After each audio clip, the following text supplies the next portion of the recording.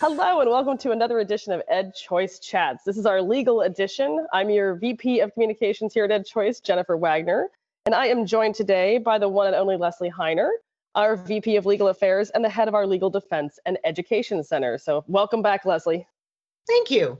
I'm really anxious to do this podcast because, as we said during the last legal updates, litigation is fast and furious. It's really moving. So I'm just happy to be able to update people on where some of these cases stand today. Well, fantastic. And I think, you alluded to our last podcast, which was a little bit ago. And when we recorded that, we did not yet know. Obviously, we've got a lot going on with the pandemic still and the funds attached to some of the federal relief that came down.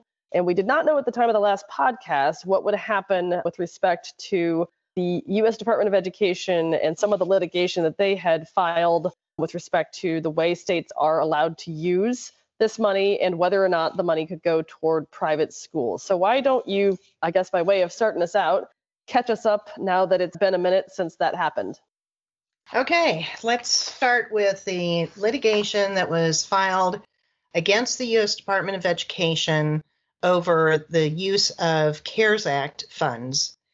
So it's important for us now to make a distinction regarding the CARES Act. Under the CARES Act, there is something called the Department of Education Stabilization Fund. And under that fund, another fund called ESSER. So ESSER stands for Elementary and Secondary School Emergency Relief Fund. So what happened previously was that the Department of Education issued a rule that would have allowed a greater proportion of those funds to be used for private schools, because, of course, they found that in the pandemic, it's not just public schools that are struggling, private schools are also. However, the department was sued. There were 4 lawsuits that were filed. The department lost 3 of those lawsuits. The 4th one, I think, for the most part, just went away. But the question was whether or not the department would appeal the decisions. And the answer to that question is no. The Department of Education decided not to appeal those decisions. However, like I said, the litigation just keeps coming. So also in the last update, we let you know that the South Carolina Supreme Court had a case before it regarding the use of GEER funds. So let's talk about that. Also, under the CARES Act Department of Education Stabilization Fund, there is another fund that's called the Governor's Emergency Education Relief Fund, otherwise known as GEER funds.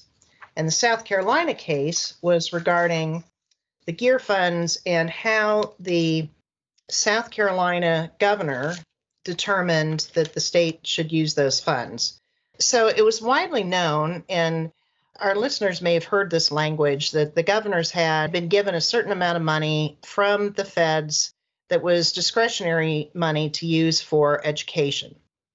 Well, the interesting thing about the word discretionary is that when you're talking about federal law, there's actually a very specific meaning behind it.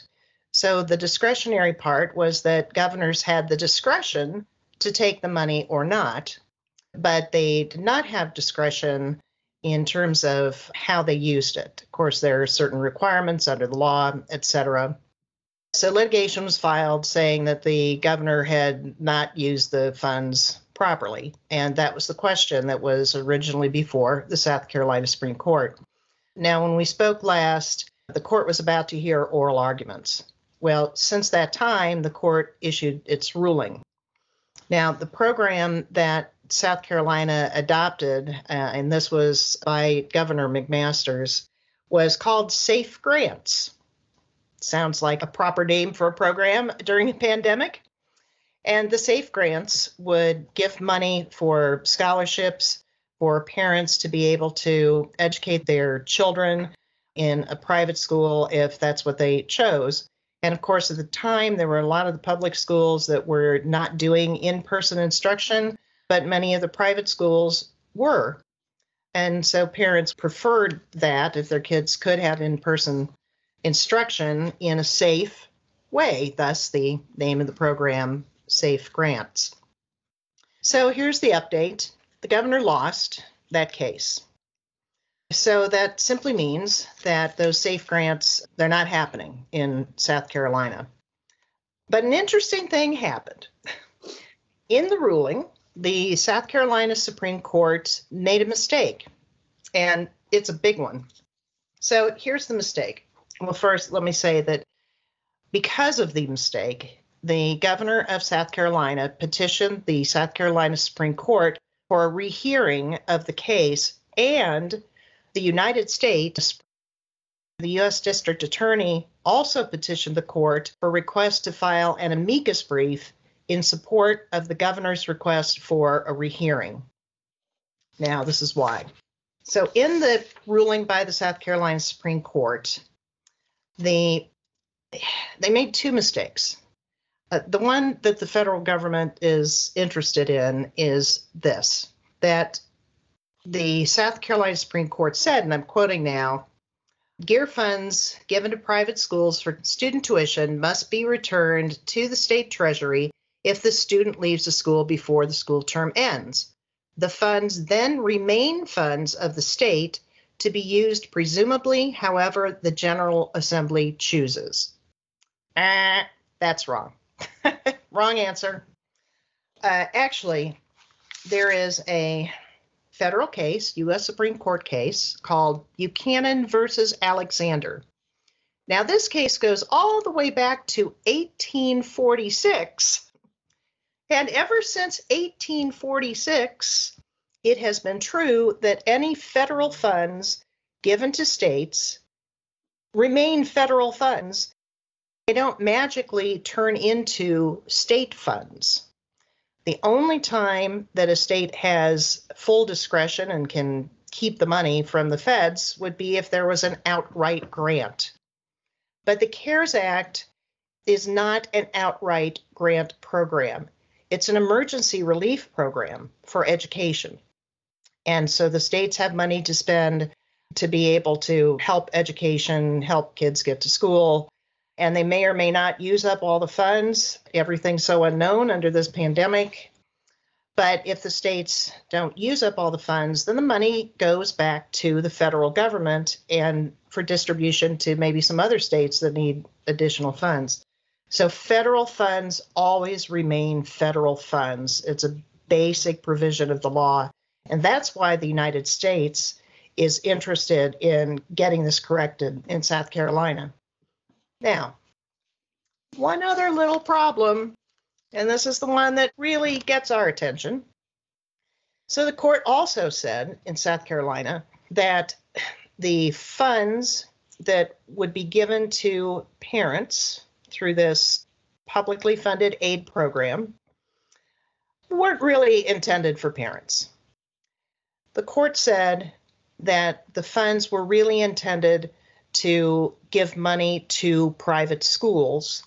And under South Carolina state constitution, the General Assembly cannot appropriate funds for a private school.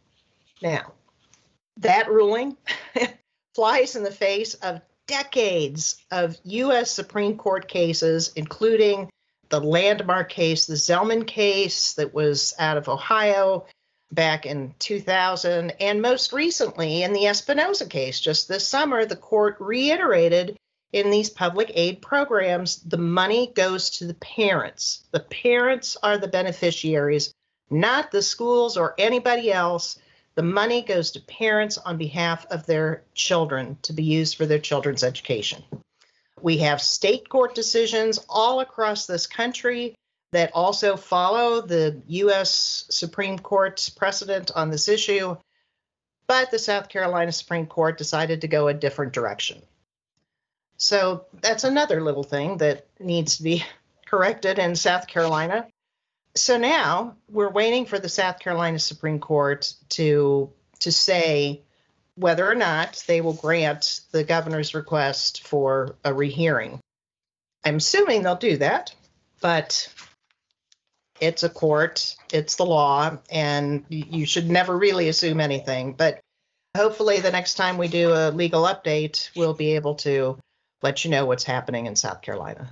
And hopefully for those families down there who are, looking for a little bit of relief or a lot of relief, as it may be in this ongoing pandemic, they will not only choose that, but choose a quick rehearing option so that they can get an answer here.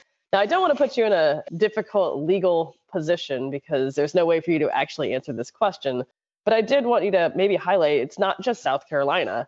There are other states with leadership that said, oh my gosh, we've got this money potentially available to us to help out our families in need, whether they're in public, private, or charter schools. So I do want to make the point, though, to listeners that it's not as though South Carolina is operating in a bubble. They actually were a bit of a trendsetter to some other states. And while we may expect some litigation in those other states, it's also worth mentioning that, there's a lot of innovation going on out there right now. And at least from my vantage point here at EdChoice, that's a good thing anytime you've got governors and lawmakers who are trying to help out families. That's so right. And I'm so glad that you said that, Jen, because there are so many other states that have used money from the CARES Act in the unique ways that their state needs. So in South Carolina, the SAFE grants that would have worked perfectly for the families and their needs in South Carolina. Texas has a different kind of program. So does Florida. So do many of these other states. But what's really good about it is that the governors have been able to tailor this money within the guidelines that are under the requirements of the CARES Act to be able to meet the most pressing needs of parents and students in education at this time. And we're finding that from state to state, the needs can be a little different from one state to the next. So it's a good thing that there is some funding that they can use, as you said, in innovative ways to meet the most pressing needs. But this case, though, has really just thrown a wrench in the gears. And I'm quite certain that other states will be watching this case in South Carolina very closely. I can only imagine. And I would be remiss if I didn't, as our VP of Communications, try to cross-pollinate what we're talking about here with some of our latest research on exactly what you were just saying, which is that families are all over the place right now on what they want from their learning environment. If you check out our website, www.edchoice.org, we have a monthly tracking poll of parents and the general population, as well as a quarterly teacher poll. And one of the interesting things that we have seen in there is that you've got, a little bit more than half of parents who are, comfortable sending their kids back to an in-person learning environment, but you've got slightly higher than that who are worried that they're going to contract coronavirus. And the one overarching theme that comes through, which I hope to bridge us to our next topic of more permanent school choice programs that are in place, is that regardless of what type of schooling they want, in-person, hybrid, online, right now, parents still overwhelmingly want choice. And I think for us right now, at this point in the movement, it's important to not just focus on sort of those short-term pandemic-related programs that are popping up, but also, some of those ESA programs. And I know we didn't get great news out of Tennessee on their ESA pilot voucher, but, want to give you a little time to explain what's going on the other side of school choice on those more long-term solutions. Yes, Jen, you're so right in what you just said. And what I find really interesting is that as parents are seeking a whole variety of options or just whatever they can find available to be able to properly educate their kids, and as they're also trying to figure out what is the best way to educate their kids, what do their children need at this time, I think that going forward, we're going to find that parents will continue to have a lot more questions than they ever have before about what kind of options can I have to be able to properly educate my child. And that's a positive thing. Maybe, COVID has been a pretty awful experience for all of us, but that is perhaps maybe one positive note that will come out of it for parents to be more aware of the options that exist or can exist for their kids, because ultimately that will lead to a better education for kids.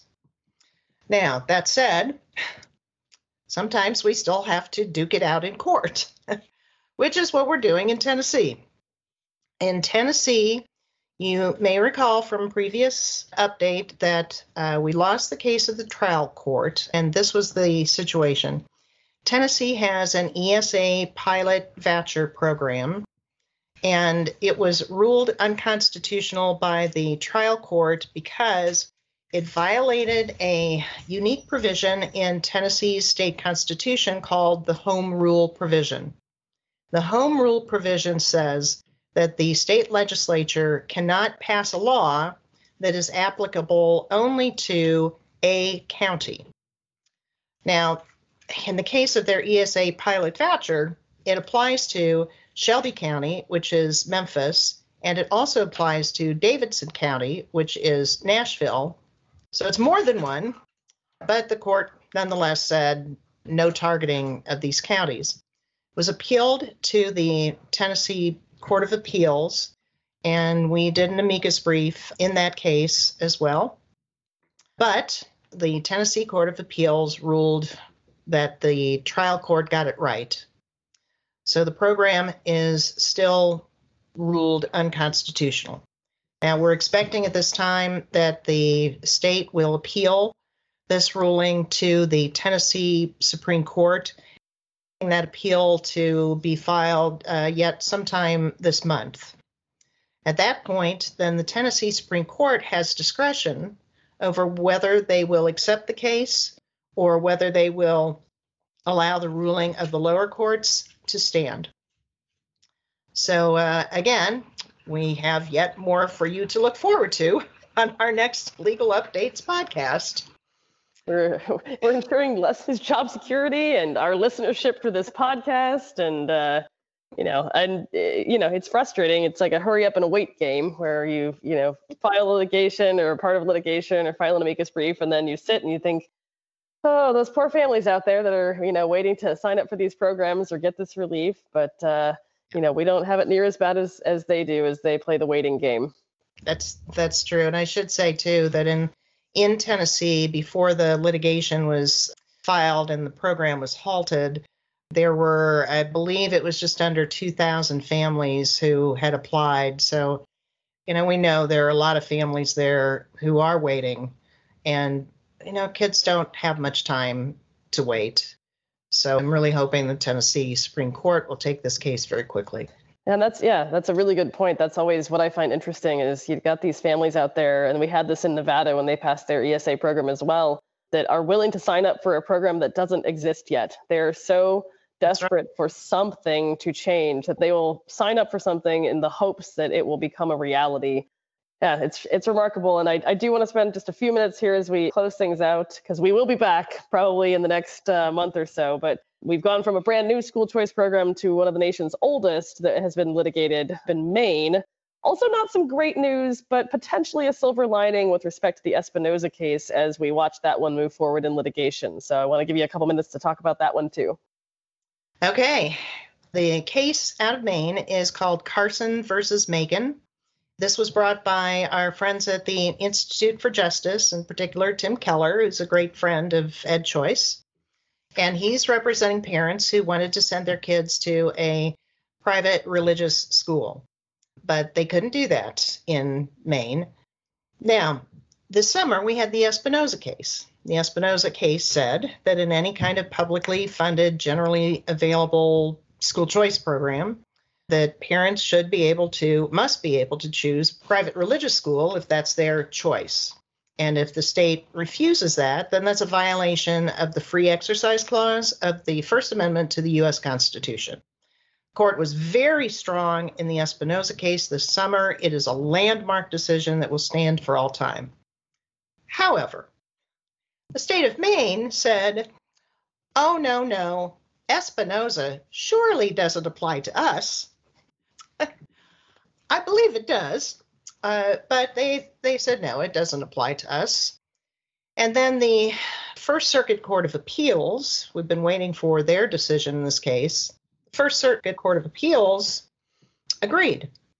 So we lost at the First Circuit Court of Appeals. Now, that's the bad news. That's also the good news. Because what this does is it presents yet another opportunity to take this issue up to the U.S. Supreme Court. And it's important for our listeners to know that the question that was raised before the U.S. Supreme Court in the Espinoza case is the same question that is raised in this case out of Maine, Carson versus Macon. So we have the situation where the U.S. Supreme Court answered the question definitively, but now another court is coming up and saying, well, it's the same question, but we don't think it applies. We don't think your answer applies, which is a little gutsy. A little crazy. It's a little bit, it's a little out there. Yeah, it's a little surprising. But yes, so Tim Keller, the Institute for Justice, has said very clearly and publicly that, yes, this case will absolutely be appealed up to the U.S. Supreme Court. And I can affirm also that I will be drafting this brief in support of Tim's efforts to get this before the U.S. Supreme Court, and I will be enjoying every minute of drafting that opinion. Here's an interesting point that maybe we'll talk about the next time we do our legal update. But in the Espinoza case, the U.S. Supreme Court gave a very heavy review of the free exercise clause of the First Amendment to the U.S. Constitution. And it was really great. They affirmed just the best of the free exercise clause. They answered a lot of questions that have been lingering for many, many years. In a concurring opinion, Justice Clarence Thomas, he said, I agree. However, there's more work to do. And he said that there's more work for the court to do in talking about the Establishment Clause, which is also part of the First Amendment of the U.S. Constitution. And all the lawyers, we all agree with him. Yes, there is more for the court to do. So it's possible that they might take the opportunity in this case, Carson versus Macon, to take Justice Thomas up on his idea and really, again, answer more questions about the First Amendment to the U.S. Constitution that have been lingering for many years. So this could have a very positive outcome, and that's what we're hoping for. There'd be a touch of irony to Maine basically saying, oh, you know what, Supreme Court, we're not going to do this, even though you were very, very, very clear in Espinoza that if you offer this, you have to offer it to all.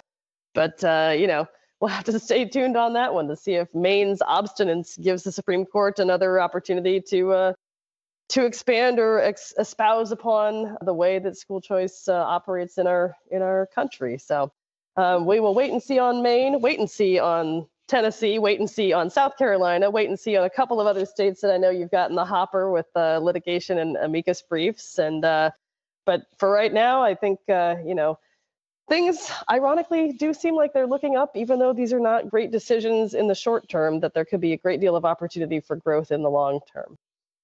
That's so true. And the bottom line, and as we always say and want to make real clear, the bottom line is that we're fighting for parents and their right and their opportunity to choose how their kids are educated and where they're educated. It's just a fundamental right of parenthood.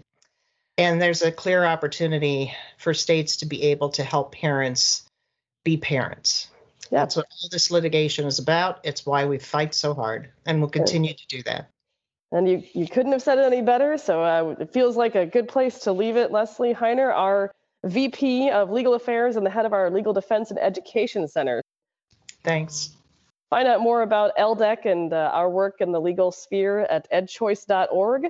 And on behalf of all of us here at EdChoice, it's always a pleasure to be with you. I'm Jennifer Wagner, our VP of Communications, and I'll sign off until next time.